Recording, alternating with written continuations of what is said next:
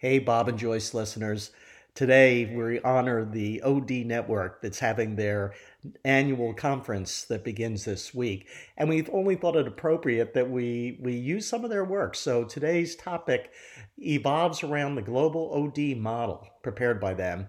And we're entitling this Seeing Through the Bramble of Internal OD Work, which serves as a guide to let us know where the parameters of our work begins and ends, and sometimes the unclear edges of our work. So enjoy the episode. Hey, Bob. Hey, Joyce. I'm thinking about the ODN conference that's coming up in the first week of June. Yeah, And excited. I'm looking forward to hearing what people have to say and hope that we can get some of those people to come join us in conversation. But the OD network did create a global model for organizational development work to be used to help people develop their skills and round out where maybe they don't have much experience or skill. And I was thinking about one of the things I loved being an internal OD leader was being able to work across so many different things. I loved the variety. And because, I worked in it 25 years, I have a lot of depth and breadth. But the one thing I did struggle with as an outside OD practitioner is I didn't like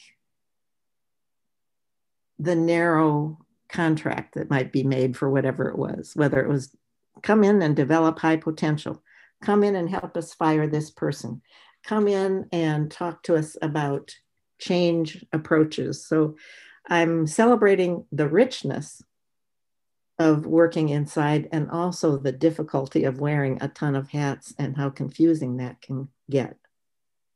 So within that, um, I'll mention the broad categories and then maybe we can just say what we did and see how they fit. So one is system change expert, one is an efficient designer. I'd like to hear the discussion behind some of these. The business advisor, credible strategist, an informed consultant. Um, so I want to start with systems change. Yeah, I think so.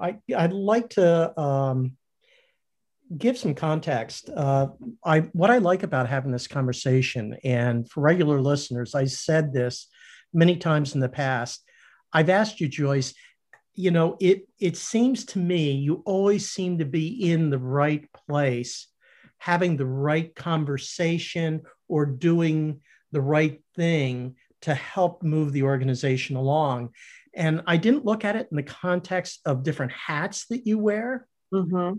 but I think as a seasoned OD practitioner that you are and executive, you are able to really adeptly understand not only the hat that you're wearing, but also to be able to change hats given the situation or the task. So, I mean, having this conversation, I think, is a tribute to your being really a well-rounded OD professional. So, Well, I thank you for that. And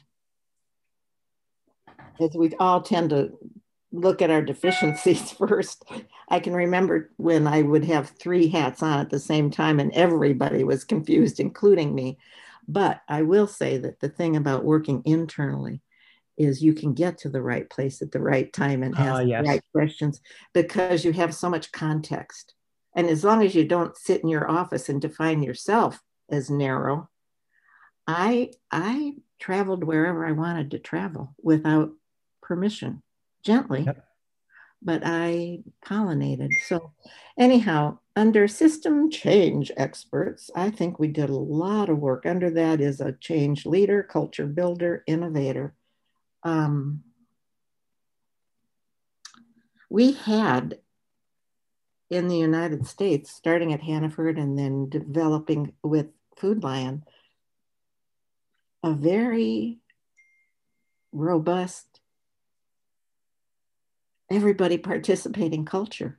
Yeah. I mean, and even after I left, I think sometimes it got too programmed to say, let's pull together 300 people, let's solve the problem that way. And I think we could dig into that at another point, because I think there was an arc to how we built a highly participative, well rewarded, fun, energetic, well managed, because if you're in food retailing, you better be well managed because you don't have much profit margin. And so I'm thinking of even on new format development, we were there, on changing how you measure what comes in the back door and goes out the front door, which is very complex. We were in on that. Remember, we revolutionized the organizational structure in a store, Yeah. from top down to a more flat, participative Yeah. in the grocery store. So, Yeah. yeah, I think this one of all of them, because the world is in such chaos and change is the norm, this is a pretty important hat. Yes, and I know that we did high impact work, and when I look at that, I go, how on earth did we do that? And I'm not sure we're being articulate enough. But sometimes it was to hook up with an outside expert. Yeah. And sometimes the organizational need drove it. So the building of a new warehouse and having the old warehouse having some labor issues, I'm giving this as an example. Yeah. We decided, let's ask the warehouse that isn't working how they would like it to work, and then transplant that to the new. So that group that wasn't so happy began to design how they would like it to be and began to create that. But we ended up with a self-managed warehouse in New York that was world-class, that people came to visit, and it had to be tweaked because they were spending 2/3 of their times on development or proof that you had learned something before you could get a raise. But these were big changes. Yeah.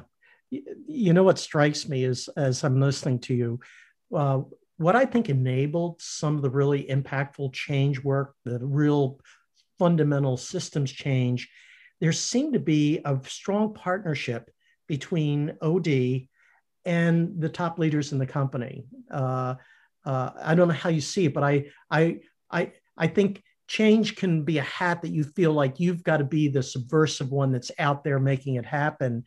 In the really big changes that you've described, typically you had a partner, either a curious leader or someone who was agitated with the status quo. Is that how you saw it? I think that OD practitioners inside, or executives inside a company, can only do as bold a work as the top leadership team can allow. Yeah. If not bless. And I think that we had a unique bunch of people at a unique point in time. I really do. And if you look at a lot of the upper C-suite people we worked with in the beginning, they all had backgrounds in education, a mother or a father or a dad, or so the whole learning organization thing. Oh, I thought about that, forgot about that. I created a global model and system of global learning. Yeah. Yeah. So I have a bias, and I want to move on to the others, but my bias is of the hats that OD practitioners wear, this one to me is perhaps the most important and impactful. And so if you need to go to school to learn, it is well worth educating yourself on change system models, maybe immersing yourself in the business so you understand it more profoundly. But I think this is one of the, if we were to size the hat, and I hope I don't say it about the other four, I think it's one of those little teeny hats. There's big hats and small hats. I think it's a big hat. I think they all work together, because if you go right down, the next one is efficient designer. Okay, let's go there. A process consultant, a data synthesizer, and I'm thinking of working with Bernard Moore. Hello, Bernard, if you want to get in, come talk to us, come talk. And STS was a very meticulous way to design and change processes, and that it's almost falls under organizational efficiency or yeah. And so that's, I helped a lot on the people side of that, but not so much on the technical. And that fell under a lot of times with project management. Yeah. We became very big on project management. And it's almost like OD would borrow from project management and project management would borrow from OD. But both, and we were good at this at our level, but below the levels, there was competition there. Yeah. Yeah.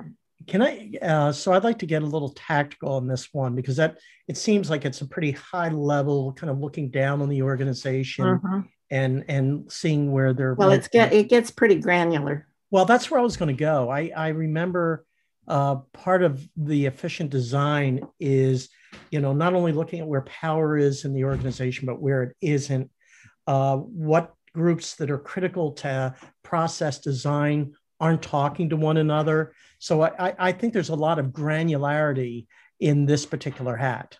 And also, this is where a decision-making model matters. Oh yeah. Who gets to decide what? Where is it?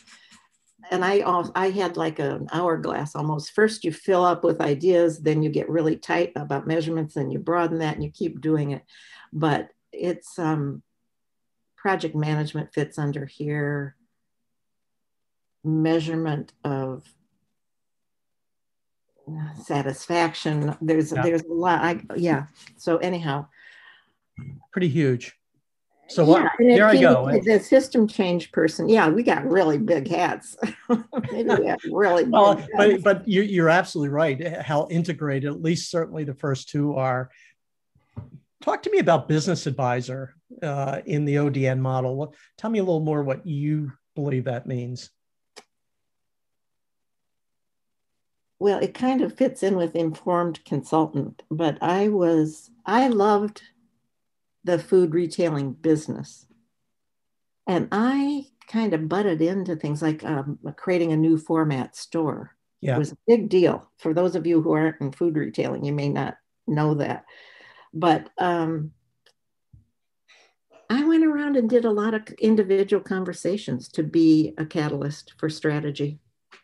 And I remember selling with nuts and bolts and figures about healthy culture and how it aids retention and all that. And I was a trusted advisor for my insight, which sounds crazy, but at the table, I would say I asked good questions that people that were bred in the system might not see to ask. This may be informative to our listeners today. You certainly had credibility at the table to have your thoughts and ideas about what we should consider. What would you say to our listeners? I look at grocery stores. You have such credibility if you come up and grow through the system. Mm-hmm. And if you're someone who hasn't been there in the real profound, deep business context through doing it beforehand, which you didn't have, right? Well, I didn't have. You had a love for groceries, but you didn't have that kind of in-store experience. Well, how do you overcome that? Well, I'm thinking when I was coming for my interview for this job, I went for the first time into a Hannaford store and talked to a store manager and said, "Do you have an annual report? Tell me about what you do and how you feel about it." I was an eager learner and I knocked on doors to find out. And also I got bruised quite a bit. Like I'd call a meeting on a day that any retailer would know. You don't have to call a meeting on Wednesday, for Pete's sake. That's blah, blah, blah. Yeah. So, and I was results oriented. Yep. Yeah. I liked to get something important done. And it wasn't at the table until later. It was individual conversations. Yeah. Where I would go and say, "Tell me about pricing." And then they'd say, "Well, we're creating a new format." And I'd say, "Well, I can come and I'm really good in the area of innovation. I lecture in it." And I'll just come be a fly on the wall. And they'd say, no, you're going to come facilitate. Yeah. So I think you nailed it, because by virtue of the definition business advisor, well, if you aren't steeped in the business, it's pretty hard to be a business advisor. And I think it was your curiosity, your passion for the business, and your ability to go and find and learn in a way that made you that credible. Yeah, I think and I think having fresh eyes and listening and respecting the business as it was, I just could ask different questions. Yep. No, you did. And you did do that. So let's go to the next one. Credible strategist. Influencer, collaborative communicator. I love this one. Cross-cultural navigator. So talk to me about that. You talk. I just framed it up. I want you to put the hat on and tell us what it's about. Cross-cultural navigator, man. Oh my gosh. I have a great handout on this, where I once did a stand-up program on what it's like to work across cultures and to travel and get off the plane and go to a meeting and be half asleep and do everything wrong. Anyhow, the credible bothers me. I'll tell you why. Why not just strategist? It assumes that an OD person wouldn't be credible and that you have to get it. And you do have to have credibility, but you can do that a lot by listening. And also, I remember I used to facilitate heavy duty stuff on the sale of stores and trying to get EBITDA right and cash flow, which I called cash glow. I like that. That was great because you can see it travel. You know, it should be neon as it goes across the P&L. I think the collaborative communicator is really important. So before I would launch, I did a learning organization model presentation to the board. And I went around to the most heavy duty influencers in the company that scared me. Okay. Sweaty knees going in. A wonderful man in Greece said, Joyce, you've created the Taj Mahal of learning. I'm not sure that was a compliment or it was not a compliment. I didn't think so. He said, you create a worldwide system of learning. We just want people to share to sell more groceries. So the collaborative communicator, you've got to, I write about this, you do not know better. Any OD person that keeps saying they don't get it makes me crazy. Wow. You don't get it. Well, not only that, but you literally, you become invalidated as being able to wear many of the other hats. Yeah. Because it becomes confrontation. You don't get it. I do. I know you don't. Yeah, I think cross-cultural navigator. Well, you and I did workshops on that. Oh, yeah. Yeah. And it took a lot of irritation out of the system to laugh at how crazy we all were. Everybody agreed that the US were just arrogant and thought they knew everything. Yeah. Everybody thought Greece would have followed any rules no matter what. And all they wanted to talk about was food. Same with Belgium. Belgium thought Americans might as well plug a tube into there, be fed through a tube and get it done so fast. Get it over.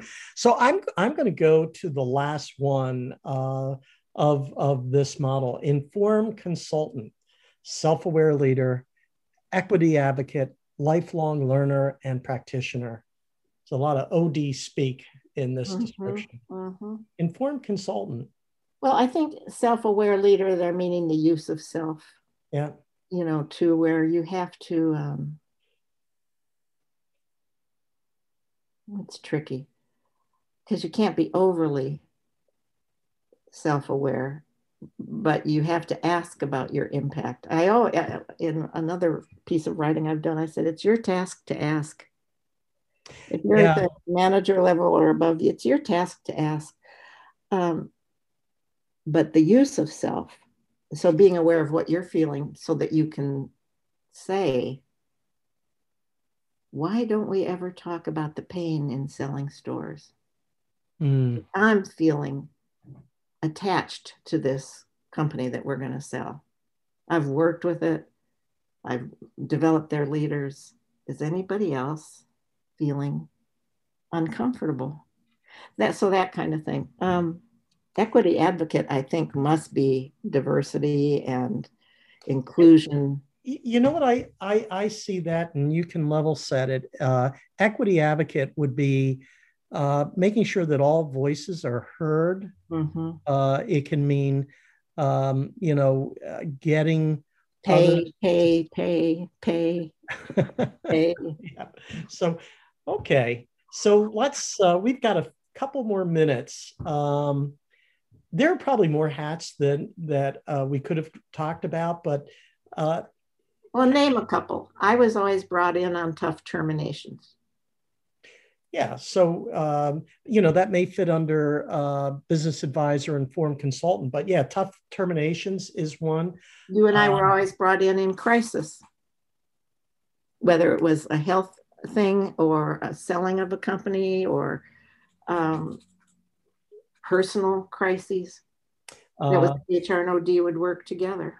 Yeah, I see oftentimes when a new leader is transitioning into a role, they want an OD partner to kind of shake things up and kind of shift the conversation or the culture. If there was a really naughty team, I did a lot of team building only to get filled with knowledge of what's going on. I never was, quote, too good. I never said, well, why don't you get somebody else to do that? Because I gathered so much information. Yeah.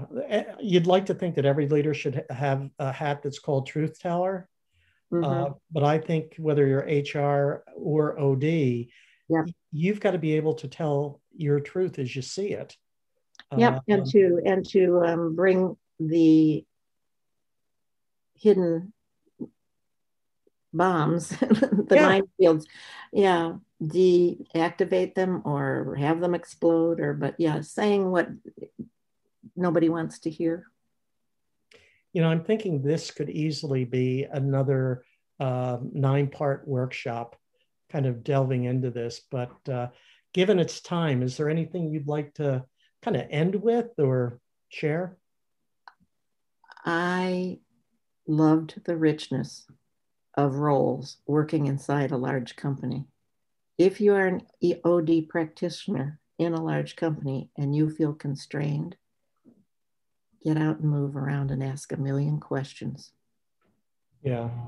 One that I have, this model in all likelihood existed for 10, 15, 20 years. I wish I had access to it before. It would have made sense of a lot of things that I was involved in and you were involved in. I don't know whether it would have changed the outcome, but it helped put some structure to the role. It gives you a map. A map. Great. That's and great. I'm thinking I'll offer it on our website or on our Facebook page. I took the work that we did and turned it into like a bank folder of products because it was all invisible work. And I made it visible.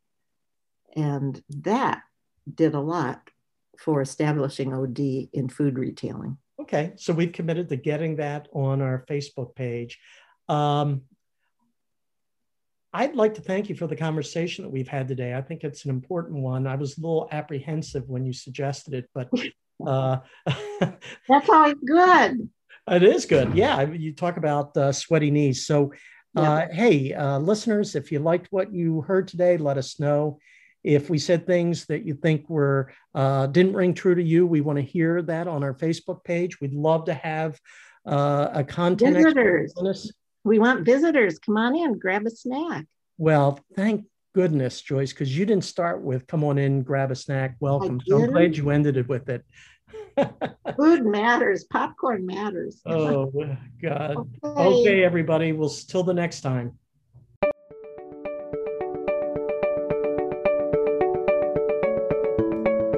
Thank you for joining us on the Bob and Joyce podcast. We hope you enjoyed this episode and picked up an idea or two to go forward and do great work. For more information, please visit us at bobandjoyce.com. If you like today's podcast, please click subscribe. And even better, give us a quick review on Apple Podcasts. It supports us and helps others to find the show.